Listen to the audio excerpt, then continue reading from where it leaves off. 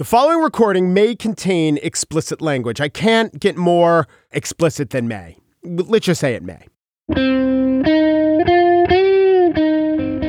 It's Tuesday, September 17th, 2019. From Slate, it's The Gist. I'm Mike Pesca. And this, right now, you're in the middle of Comedy Week, Day 2. By the end of this, we'll be 40% through the funniness. Kind of thrilling, kind of sad. Today's episode is a discussion of improv, or as my spell check wants me to say, improve. Improv is not just your roommate's show that she'd love you to come to, and also maybe you could buy a drink. Improv is changing the world of comedy. But first, I want to bring you a brief excerpt from the live show that we did last night. The scene was the Bell House in Brooklyn, the third holiest site in comedy podcasting. Hari Kondabolu, Marina Franklin, and Khalid Rahman performed sets, and we all sat down and we talked things out. Now, in the news, as I know you know, is the story of Shane Gillis, the stand-up who was invited, then pretty quickly disinvited to join the cast of Saturday Night Live. First, a year-old clip of Gillis doing a stereotypical Asian accent and using the word, I'm going to say it now, it's a slur, the word chink, that surfaced. And then, after a couple of days, many more similar, I'm not even going to say performances, but him hanging out with other comedy-minded individuals on podcasts and him engaging in that same slur and those same kind of quote-unquote jokes over and over, they surfaced. So, I had this panel before me. They're all stand-up comics. I want to know what they thought about it. On the one hand, comedians are artists. Losing jobs over even failed jokes can't be good for the profession or even the culture, I would say. On the other hand, these transgressions were pretty blatant, and that, on stage, is attempted jokes, just more like things you shouldn't say because they're actually offensive. You know, let's consider that. I started with Khalid Rahman and asked him for his take. I mean, I listened to the clips of what he said. I've heard him on other podcasts that I listened to. And I think the mistake he made was, obviously saying all that horrible stuff was the biggest mistake. Being racist was a mistake. That was the big mistake. But the other big mistake I just kind of identified was like, it seemed like he was treating his podcast like it was a group chat. Mm-hmm. And like it was a private thing where he could just like say like crazy stuff to his friends back home in Pennsylvania, right. But it's like actually people recording and listening to it. Yeah. And not Snapchat, which disappears in like 20 minutes. That was the vibe that I got from like those clips at least. Laurie Kilmartin wrote a tweet that I really liked, and I'll paraphrase just how it's not a smart career move to treat your career like you're never going to be famous. You can't just go about it thinking it's always going to be in a void. No one's ever going to see it. Yeah. So also, it wasn't much of an excavation. Do you know what I mean? Like, he was saying that stuff a month ago. Yeah. You know, it wasn't like it was years and years ago. This is the same. He was probably in the middle of auditioning when he said it. Like, wasn't that long ago. It's a difficult one, though, because I do know Shane. I like Shane a lot. I've had moments with Shane where I'm like, I don't think he knows. He just said the wrong thing.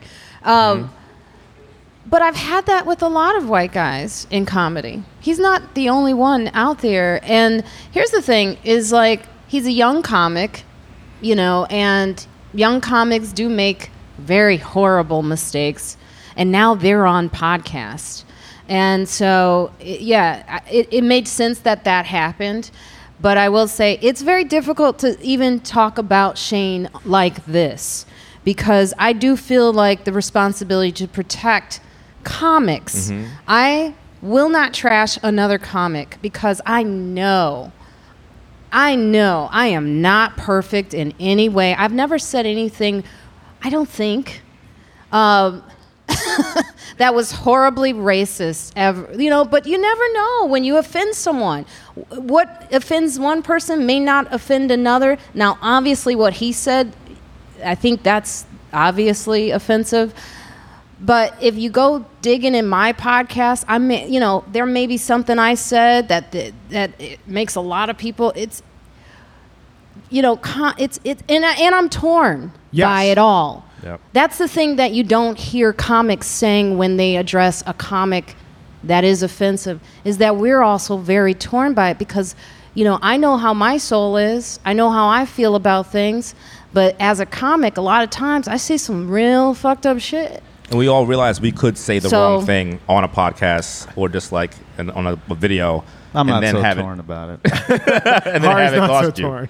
I just feel like there's a difference between us misstepping, taking an approach, making a mistake, and using racial slurs against Asian people repeatedly over the course of years, and as recent as like a couple of months ago. Like, to me, I understand that he's a young comic, but that to me gives him less of a pass. Because he knows how things work, and he knows what's happened in the past, and he knows how things go back. He's aware of it, and yet he's either so oblivious or so privileged he doesn't even realize, I probably shouldn't say this at the bare minimum for self-preservation. And I love comedy. It's not like I don't love comics. Well, no, I know you do. But it seems like there are these competing tensions, right? One tension is what you just articulated, that many of these comics weren't really in the pursuit of humor per se. There weren't reversals, putting the joke on him. They were just trying to maybe get a laugh of the three guys he was joking with based on using an ethnic slur. Terrible. On the other hand, this competing tension is you guys are all comics. It's an art form. People, you can't be held to the standard of you shouldn't be held to the standard for your sake and the art form's sake to the standard of never making a mistake and never misstepping. So it is a conundrum. I think a legitimate track record conundrum. is different though than a singular mistake. If it keeps happening over and over again in a comedy club band, it's like at a certain point, I feel like I hate when people dig through tweets and find the two things, and the person is a much different person than 7 years ago. Right. And I feel like, well, come on, like we're all trying to navigate a space where we put our thoughts online, and there's certainly things in my old notebooks from when I was 18 that I don't want people to read, And now that same thing that was in my notebook at 18 is on the internet, which is unfortunate. So I sympathize with that, but that's different than saying things verbally, being banned from a comedy club, getting, saying slurs. Like, it wasn't even like I'm trying to do a clever spin on a thing. Right. Just saying, like, he called Andrew Yang a Jew, and then the slur for Chinese people. I mean, maybe I don't get the joke, but that seems pretty. I don't think it was a joke. I think that's the problem. Yeah. It was a podcast. Right, you can defend jokes, right? but it was a podcast, like you said, and what we saw was someone being very comfortable with saying those things, and no one's fooled by that moment. Like, nobody. We can all see it and recognize what that was. The problem that I really have is that Saturday Night Live still fights for getting a white guy in there. Yeah. And when you see that, you go, so there was nothing in his performance that showed you that was who he was? But I'm starting to feel like no one vets anything. That's true. Seriously, I put this dude's name Sarah Palin. in. You know what I'm saying? Like, it's iPod, crazy. and there's like 3 of his last 5 appearances have this sort of material on a podcast. Yeah.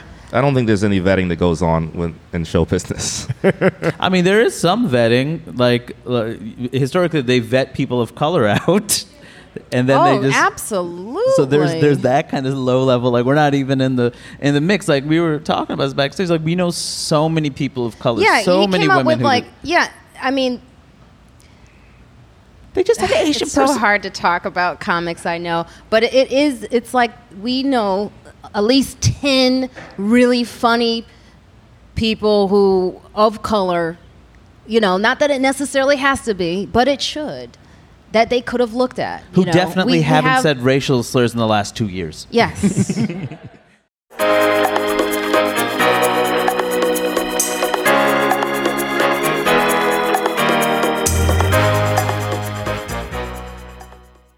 The form of comedy that has changed the most since I've been paying attention is prop-based mime comedy out of Switzerland, specifically Mummenschanz. No, it's not. I'm lying.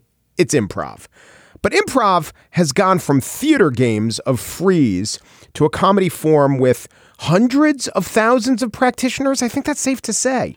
It has become the training ground, the pipeline, if you will, for the funniest people out there in movies, TV, and fast food commercials.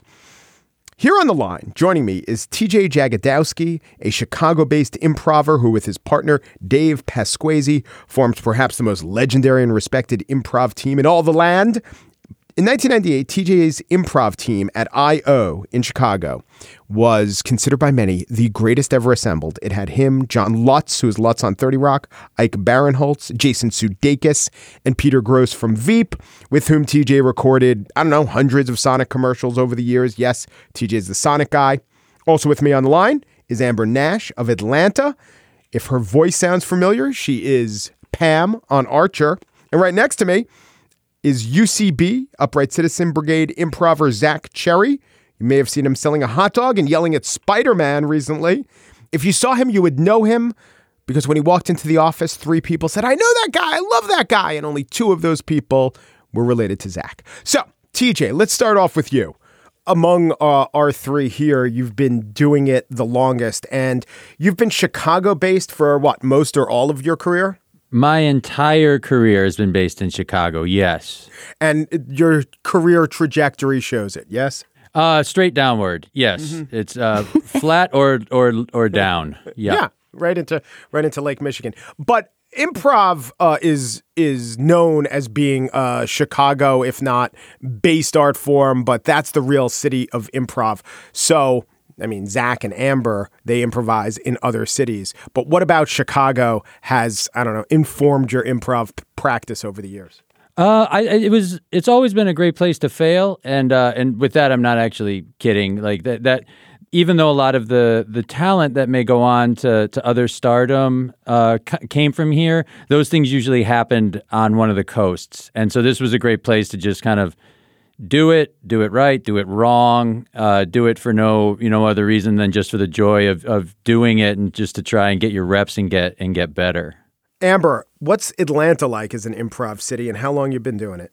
Atlanta's kind of like that too. I think because we're not New York or LA, there's a little bit more freedom to just kind of do whatever we want. I've been improvising since 98, maybe 98, and we come from a different style of improv that is Canadian. It's theater sports, which was kind of developed in Calgary and has moved throughout Canada and then down into Atlanta, Georgia.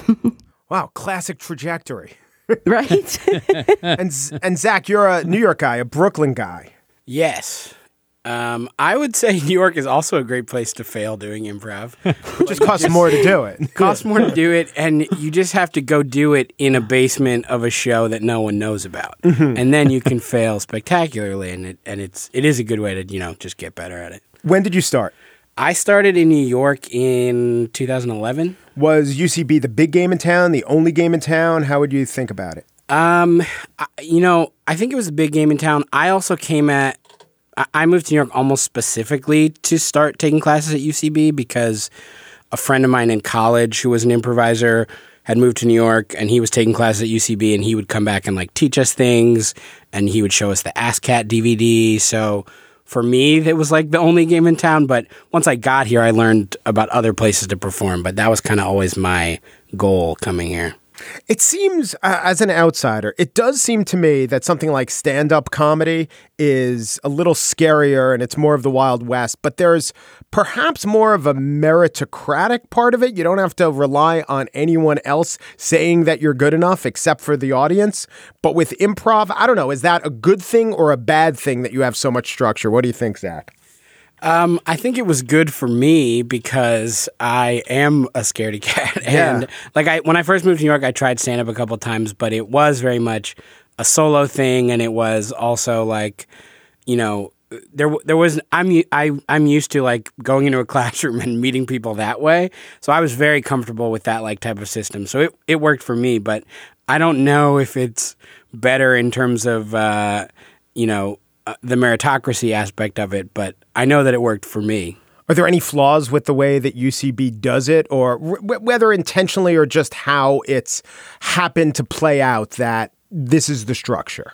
I do think, especially now with so many students, that the people who make the decisions about who to put on teams, they can only know so many people. So they know their students or they know the people they've seen on shows.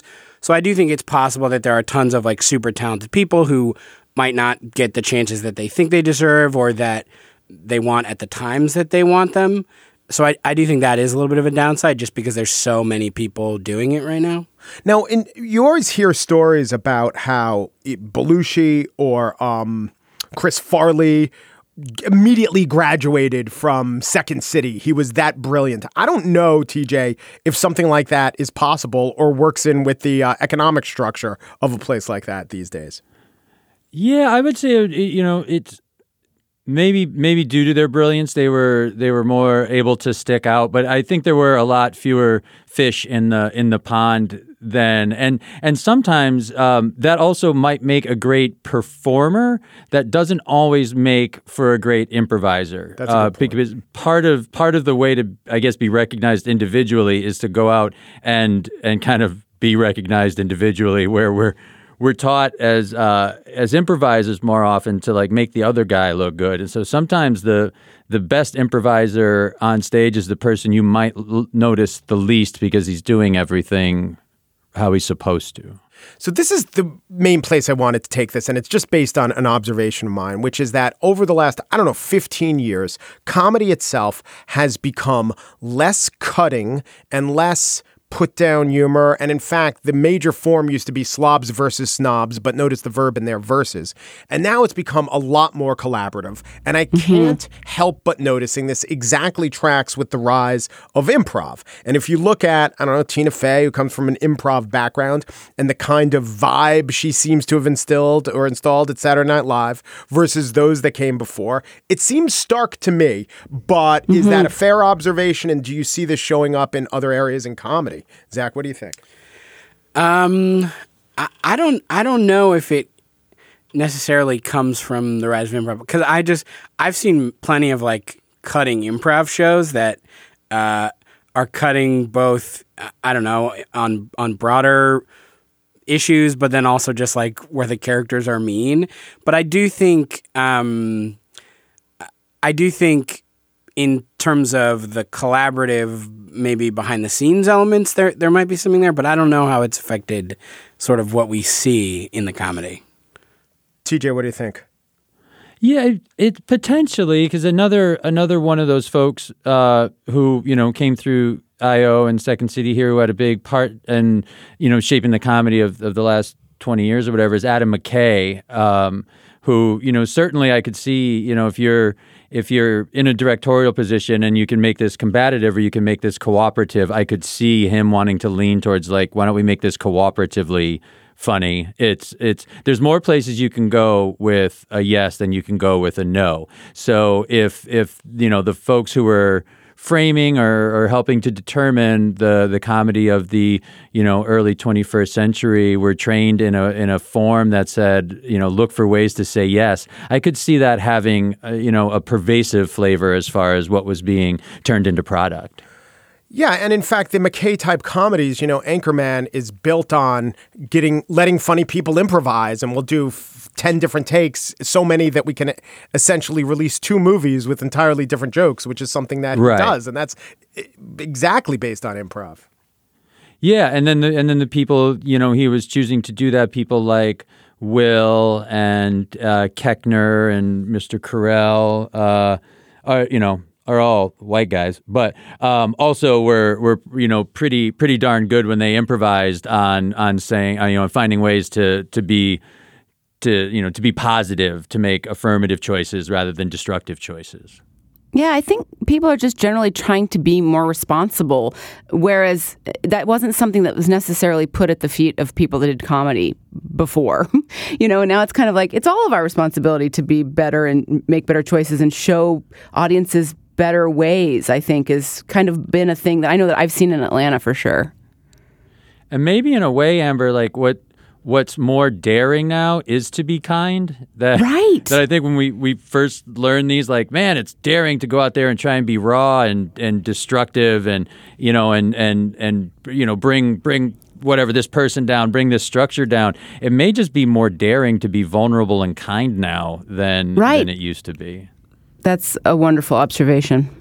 In terms of writing, either writers' rooms that are writing sitcoms or movies or any other scripts, how has improv and the fact that so many talented writers have an improv background, how do you think that has affected the comedic scripts that we're seeing these days? Well, I haven't been in many writers' rooms, but if I know how some of the stuff that I've written with friends, how we've gone about it, and basically we improvise. we'll improvise it and then either script it out from that. And because a lot of us came up in the Second City style where you didn't start with it on a piece of paper. You started by putting an improvised scene in front of a house and seeing how they liked it, feeling when they lost interest, and then how to string those beats and moments together so that at the end you had a scene. And then you would get a transcription of that scene after you had completed doing it.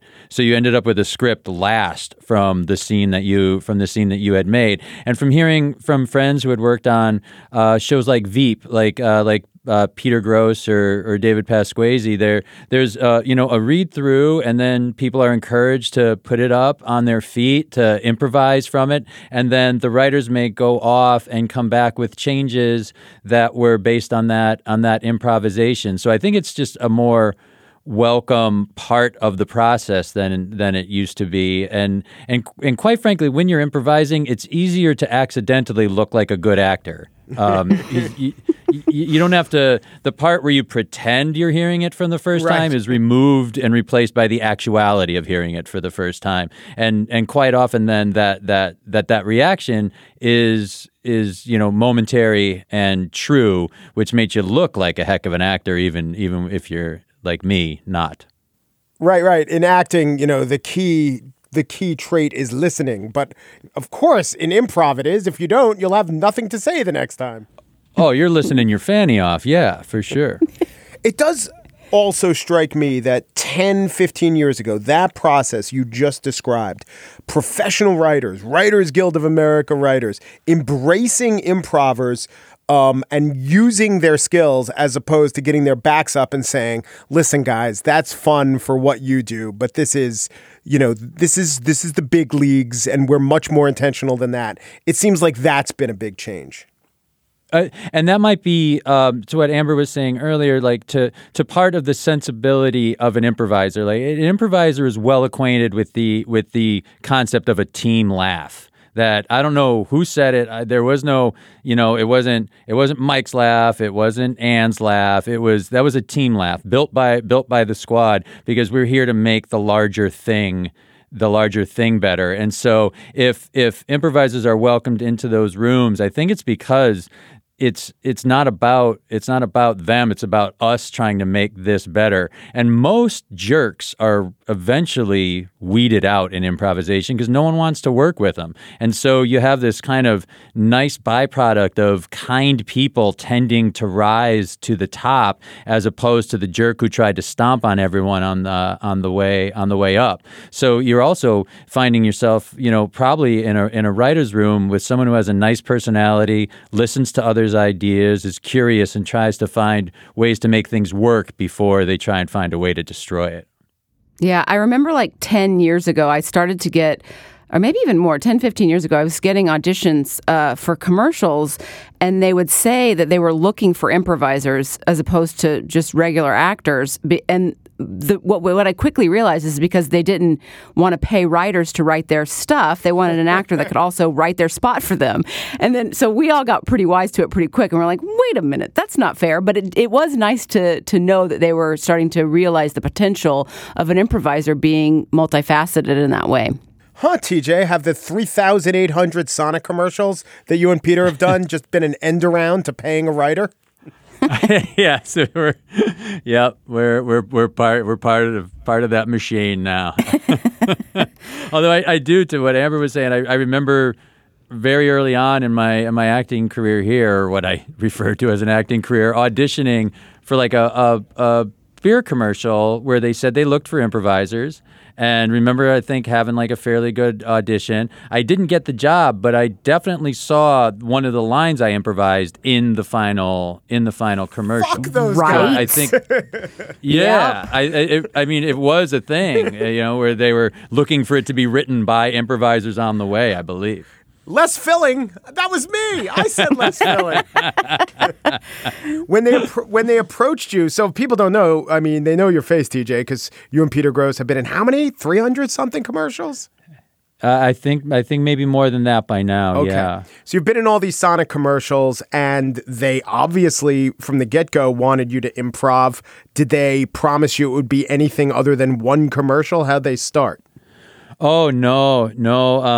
There was no promise from the beginning. I remember that Pete and I, the very first shoot was in Phoenix, Arizona, and we were sitting like in the lobby of the hotel there in Phoenix, eating like the free tricolor nachos at the happy hour, and I sketched out on a napkin like, man, Pete, if they run all three of these, dude, we probably made like $6,000, man. Like, rent is paid for the year, dude. We're kings, like another round. So yeah, the fact that it stuck around this long was an absolute surprise, I think, for everybody involved, especially Pete and I. Where do you see either improv going or improv affecting, comedy and the comedies that we see that we don't even know are in improv? What do you think, Zach? It's hard to say. I mean, one thing that I've experienced somewhat lately is like things that I've worked on where we improvise a lot, but then they don't end up using any of the improvised stuff. But it's still... Oh, you mean films or... Yeah, shows I've been on. But you can still kind of... It like helps me find the character, and you can kind of like just sense a vibe that it feels a little more real, and, the scenes kind of flow a little bit better.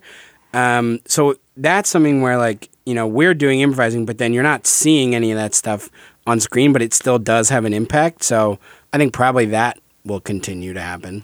Are all actors trained in it these days? Are there some who are like, look, I'm Royal Shakespeare Company and I need my lines?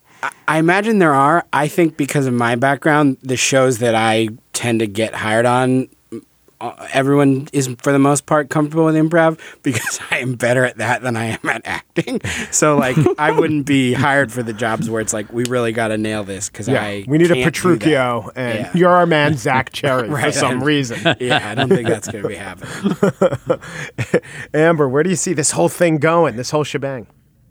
Well, I think that, improv has kind of come out of the sewers of like, it used to just be like the joke thing. Like, it's like doing murder mystery dinner theater. It's like, if you're an improviser, people are like, what? But I think now it's respected. And I think it's because it's more mainstream and because of people like Tina Fey and Amy Poehler and all the UCB guys. And so I think it's just kind of, it's a respected part of comedy and the acting world and the creative process in a way that I don't think it was before. So I think it's here to stay in that way, that it's just like, yeah, this is, most comedy people probably have some experience with improv, and that's a good thing. But what about this phenomenon that a bunch of you guys, I think to some extent, all talked about, of there's this huge burgeoning infrastructure. It seems harder and harder to churn out all the improvers and also have them have an audience. I think about, I think if you look at the statistics that our American conservatories every year graduate a few hundred people who are violinists, and yet our American symphonies have 4 open violin seats. Is that a problem? I mean, I don't know how many people are planning on careers in improv, because if they are, they're not going to make any money.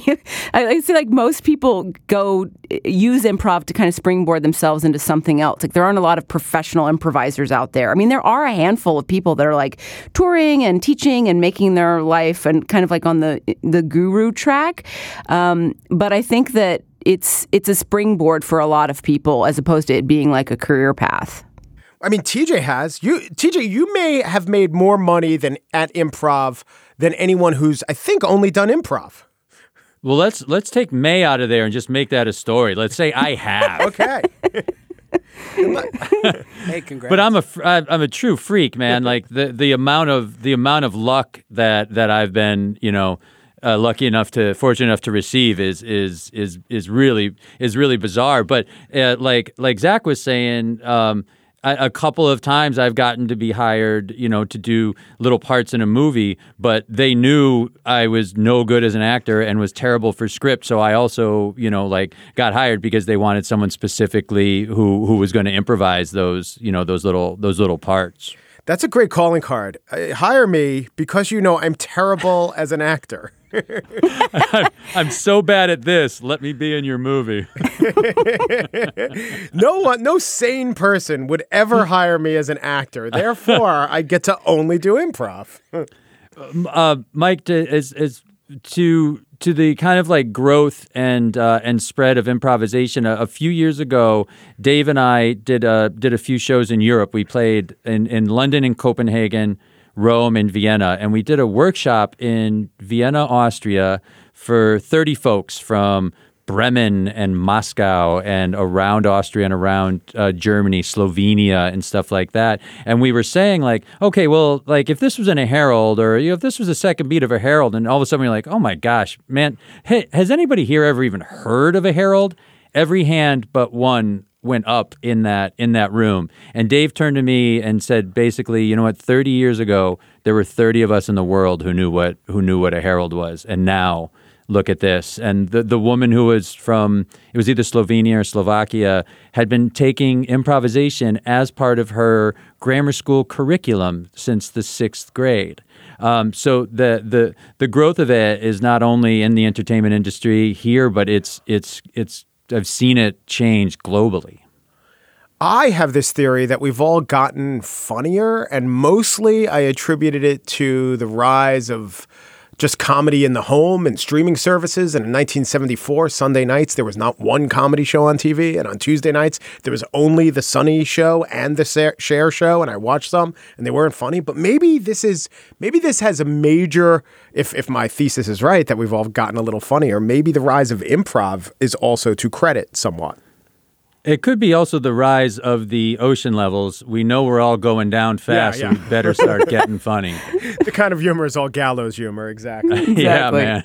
So if I were to write a book or an article, how improv changed the world, and I want to be maximalist and maybe overstate my case, but be plausible, what should I say in it? I think it got a lot of people in their 20s to move to New York City. Yeah, okay, so how improv raised the rents is the... That's one element of it. For many of us, I think we've always, many of us have tried to keep a line between improvisation and self-help. But if you wanted to blur that line, not to be too Pollyannish about it, hopefully it made us a little more likely to listen to someone else's idea, or a little more likely to say okay, or a little more likely to be curious or fascinated by our partner, and maybe a little less wrapped up in our great ideas and what's going on in the solitude of our own heads. Yeah, like I think collaboration is such a big part of it, and listening, which is like it's a skill that like nobody has anymore, and so I think it's so important. And that we're all storytellers and we all have stories to tell, and there's so many different kinds of stories, and it's amazing what an audience will watch people do.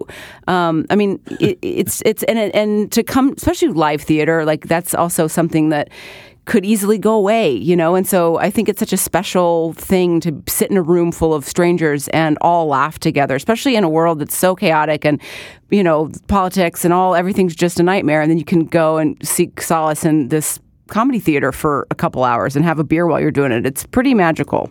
And I got to tell you, I listen to a lot of podcasts and read a lot of interviews with people in other art forms or journalism, whatever quasi-art forms. And it seems like even the successful ones making a movie, they hate it. They always talk about this business, this, and the business, that, and it's so hard to do, and it's such a struggle, and how do you protect yourself and self-care? I am not hearing that from this conversation.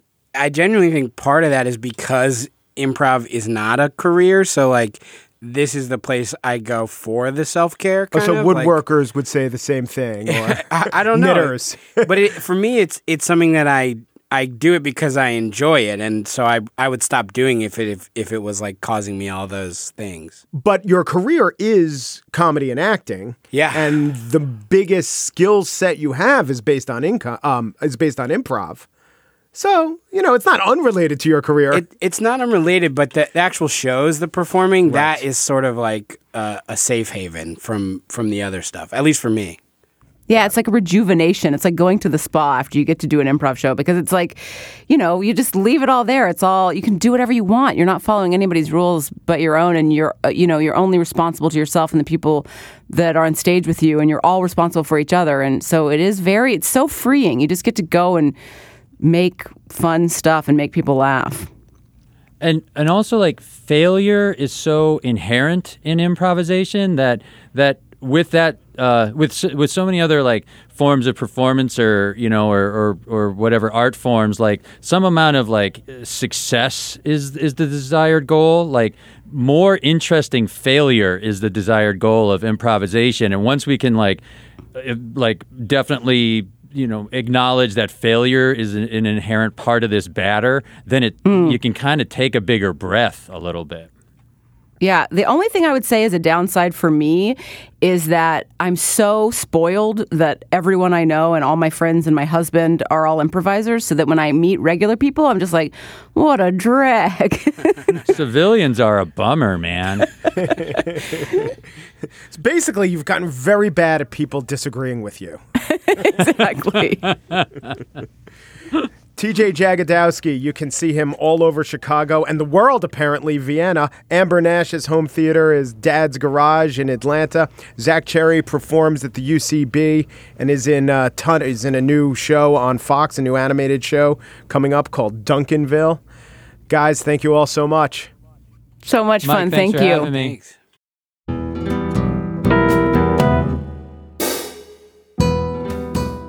And that's it for today's show. Okay, shout out any profession. I need a profession. Okay, we got zookeeper, we got actuarial accountant, epidemiologist. Okay, there we go. Producer. Daniel Schrader is the producer of The Gist. The theme of tomorrow's show, day 3 of Comedy Week, is comedy podcasts. And indeed, The Gist is a podcast. Umperu deperu duperu, and thanks for listening.